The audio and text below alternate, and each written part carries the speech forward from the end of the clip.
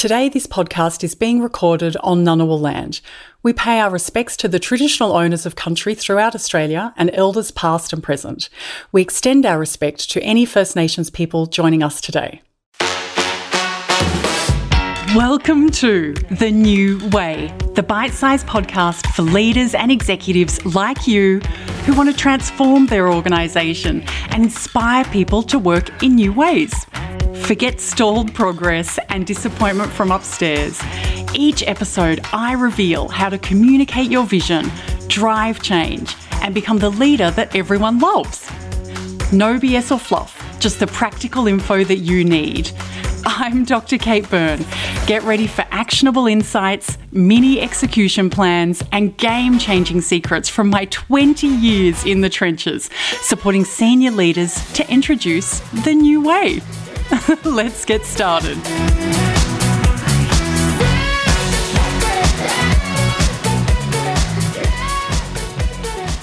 I bet you know that managing people through change, especially when it's really fast or really significant change that impacts them, it's no joke. Change can be really exciting, but it can also bring up a whole set of problems all of its own.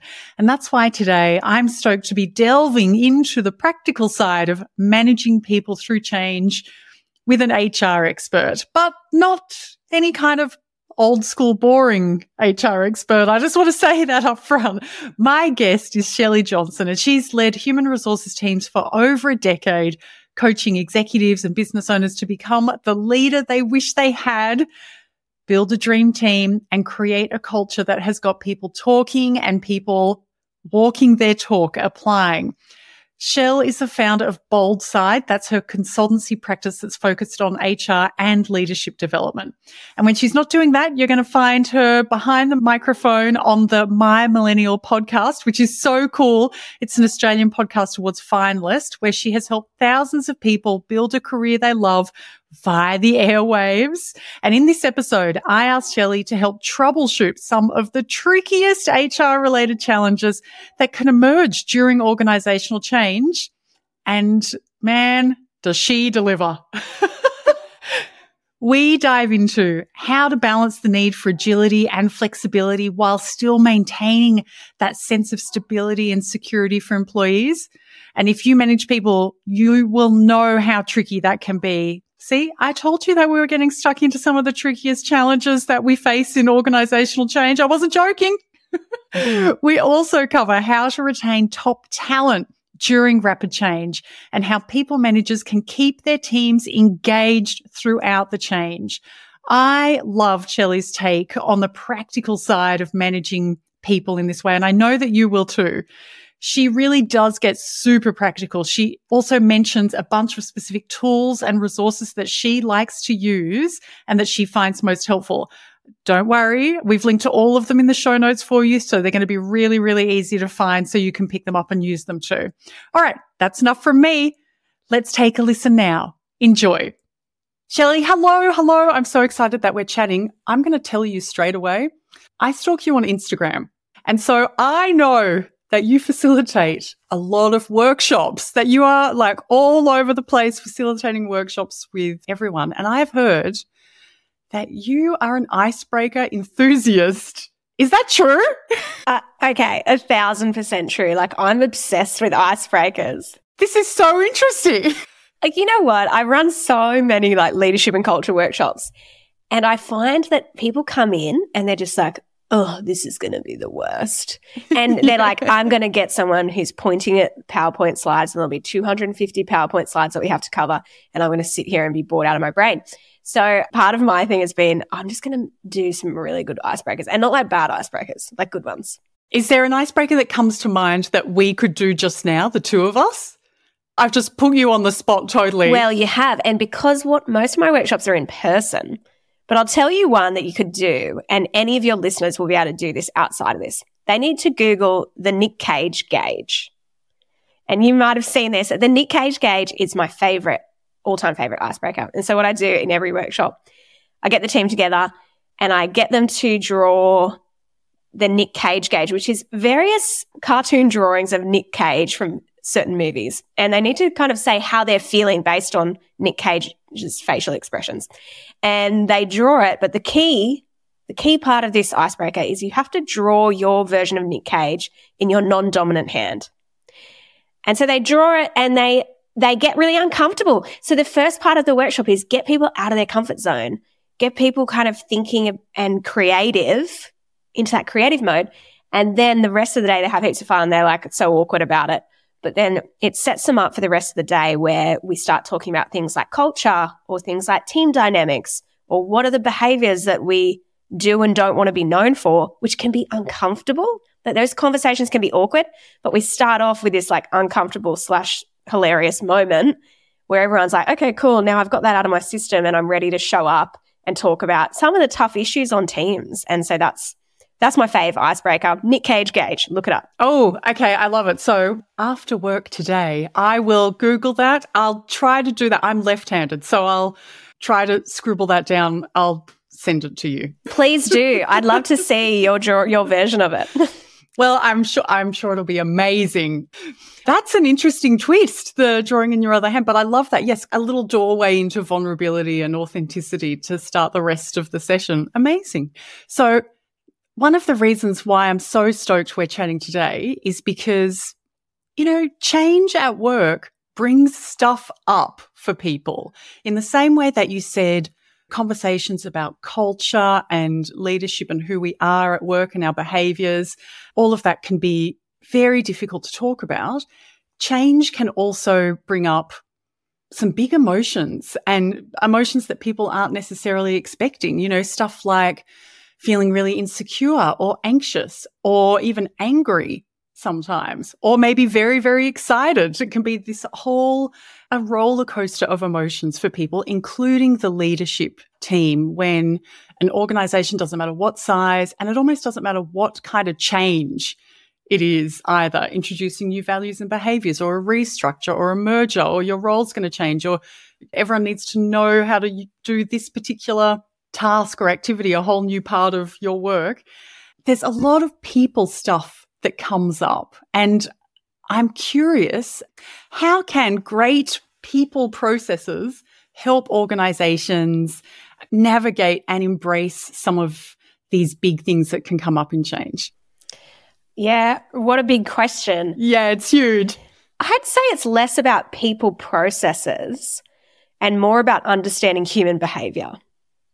Let's say we're rolling out a big change. Actually, let's look at something that's really alive for people right now, changes that we're seeing across so many organizations. So like AI, obviously, is this whole thing of, okay, how do we adapt to this new way of working? How do we get ahead of the curve and change the way that we work so that we can capitalize on AI and actually do the things we love doing and do less of the things we don't like doing?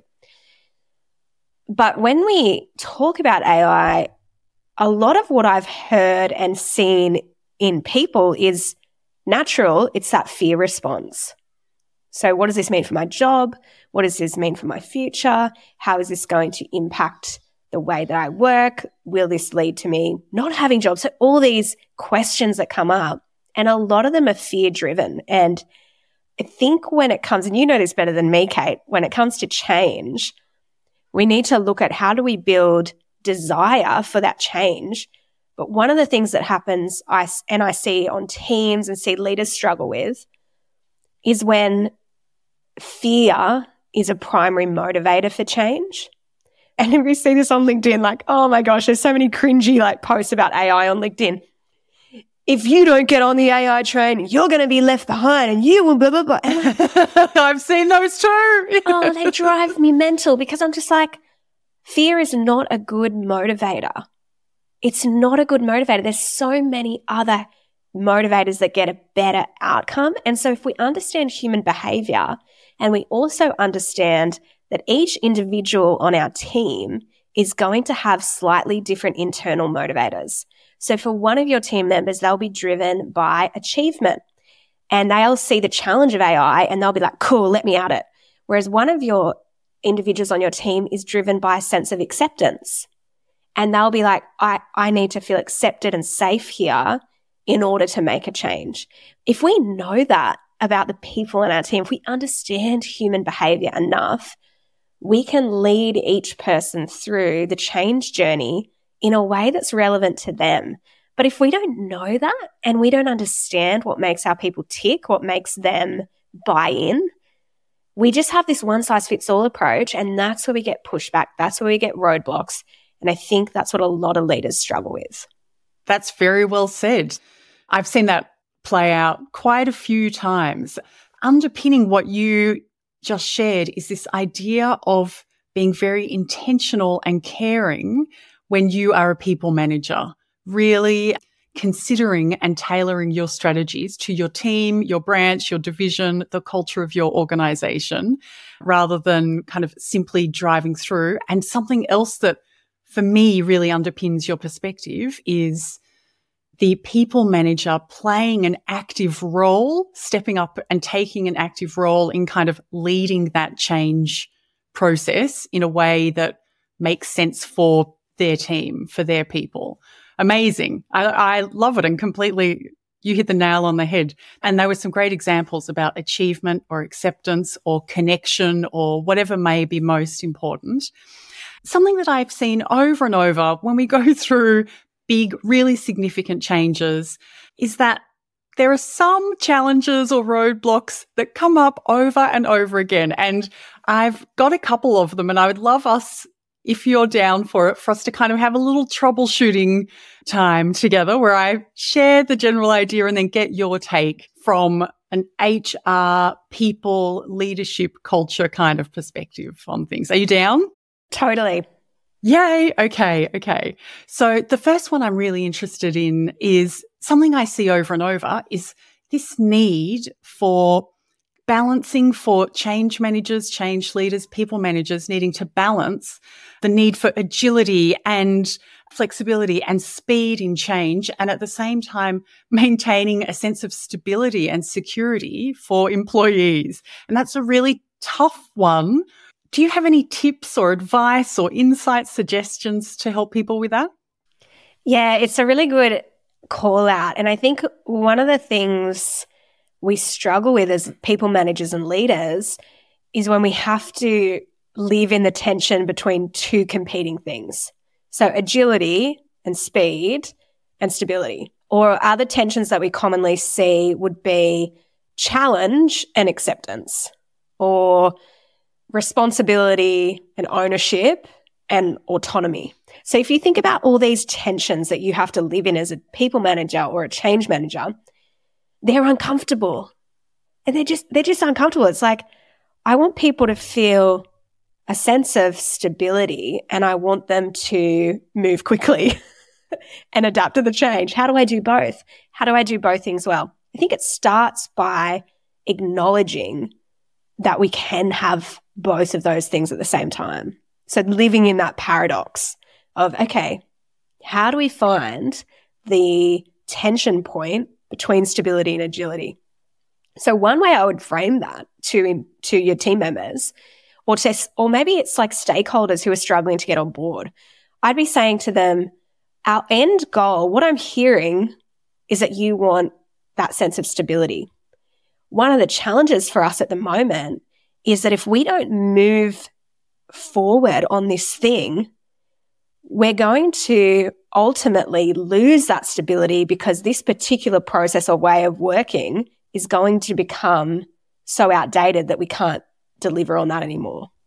So you're kind of calling out, if to get to stability and to have a sense of stability, we have to keep moving forward and adapting and changing. Because if we don't do that, ultimately, a team member I was running a workshop with the other day said, well, if we're not growing, we're dying.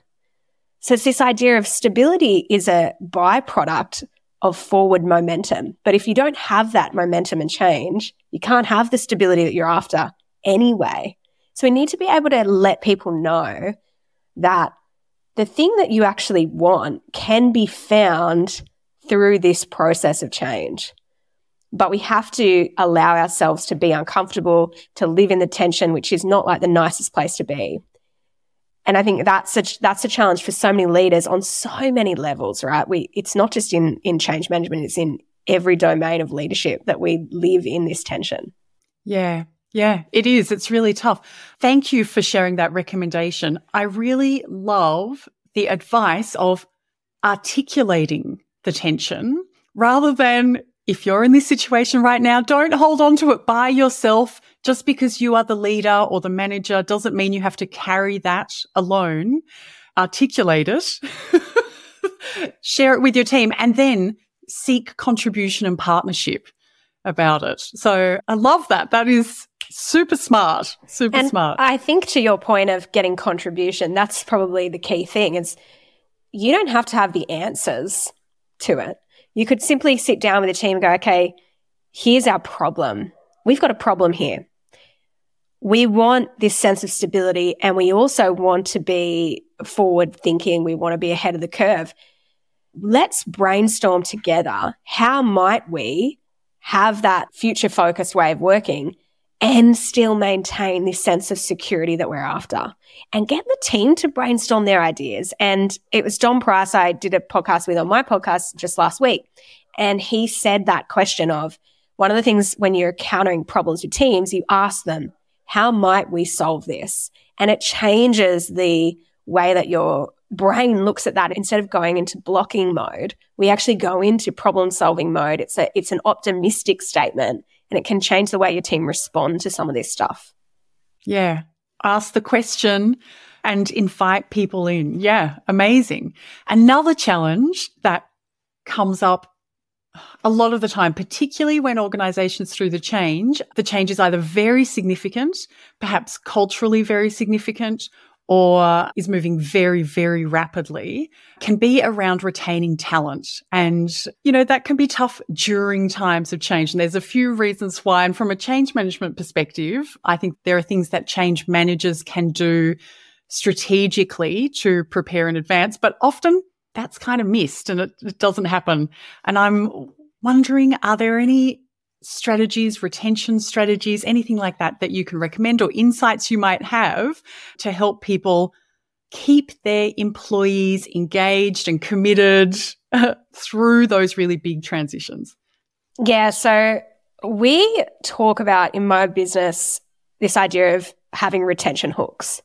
So if you think about the idea of fishing, you need hooks. You need things that hook people in and keep them there. And often we think about this after the fact. We think about it when we get the resignation letter and we're like, oh shit, I should have thought about that 3 months ago that this person might have been impacted. So what I want you to do is, and again, it comes back to what I said up front. If you understand the motivators of the individuals and know that they're going to be very different, one person might be interested in like status and money, but the other person is, like you said, interested in connection and relatedness and feeling heard. But if you don't know that, you have the wrong retention hook.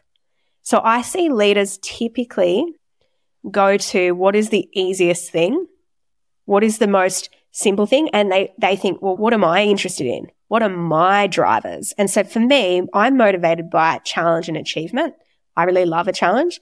So then I look at my employees and I think, well, they're going to like that too. But some of them will, but some of them won't. Like some of them are motivated. And I learned this the absolute hard way, Kate, really early on as a leader. And it was like a really painful lesson, right? I lost someone on my team. They moved on. And one of the things that we talked about in the exit interview was I wasn't encouraging enough. I'm very driven. And the way that I lead, and I know a lot of your leaders who are managers will relate to this, is I love solving problems. So I'll look at a problem and be like, there's a problem. And I'm inspired by solving those. But what that did for that particular team member is they just felt like the continual vibe was quite negative. There wasn't enough positive feedback. And I was like, oh, I didn't realize that you needed that. And that's my ignorance. Like I was just completely ignorant to the fact that this person who was amazing needed more regular encouragement. So what I want your listeners to be thinking about is, do I know the retention hooks for each individual team member? Do I know my top performers, but do I know what their primary motivators are? Not like the carrot of like I throw a bonus at them or I give them a pay rise. It's what are the deeper drivers? And if we can uncover that, we then need to get really intentional about communicating those things and inviting them into shaping some of those retention strategies. So it's not just my ideas over here. It's like, how do I get them to input? And a lot of your people on your team will be interested in growth and development. They'll be interested in what career opportunities do I have? What mentoring and learning opportunities do I have? And those are really simple ways of keeping people. If they were easy, everyone would do them. But if you want to retain great talent, and at the moment, this is one of the biggest challenges I see across organizations, small and large, all over Australia. If you want to retain your talent, you need to understand first what motivates people and why they want to work for you, why they want to stay. And then second, you need to engage with them around how do you create those opportunities to keep them engaged. Ooh, such good insights. Because you've mentioned that a few times, I'm wondering, are there any tools or resources that you recommend that might help people uncover the motivations from the individuals in their teams? It sounds, some of the words you've used remind me of StrengthsFinder, Gallup stuff, but I'm so curious, is that where you're heading, or have you got some other tools and resources? I'm obsessed with StrengthsFinder. Like, I do it with all of my leaders in my coaching programs. Same. It's amazing. Same. Yeah. It's the best. So StrengthsFinder, absolutely. But actually, it was a friend of mine, Rob Hicks, who runs Funny Business Podcast with Locke Bradford. He was the one who told me about moving motivators. He showed me this idea of moving motivators. What are the internal drivers for people? So I think it's based on Dan Pink's book Drive, which a lot of your listeners probably have heard of or have read. And the idea is we have these deep level motivators or whys, and they're categorized into 10 different categories. And then what you can do with your team is you can line them up and get them to order their motivators in order of importance. And so he showed me that, and it was a really helpful process. And so since I've learned that from him, I've been doing that with my teams as well. And I think it's a very practical and easy way. We can add it into the show notes. I'll send you the link. It's just called Moving Motivators. And you can do this activity with your teams. Super easy. Take 15 minutes.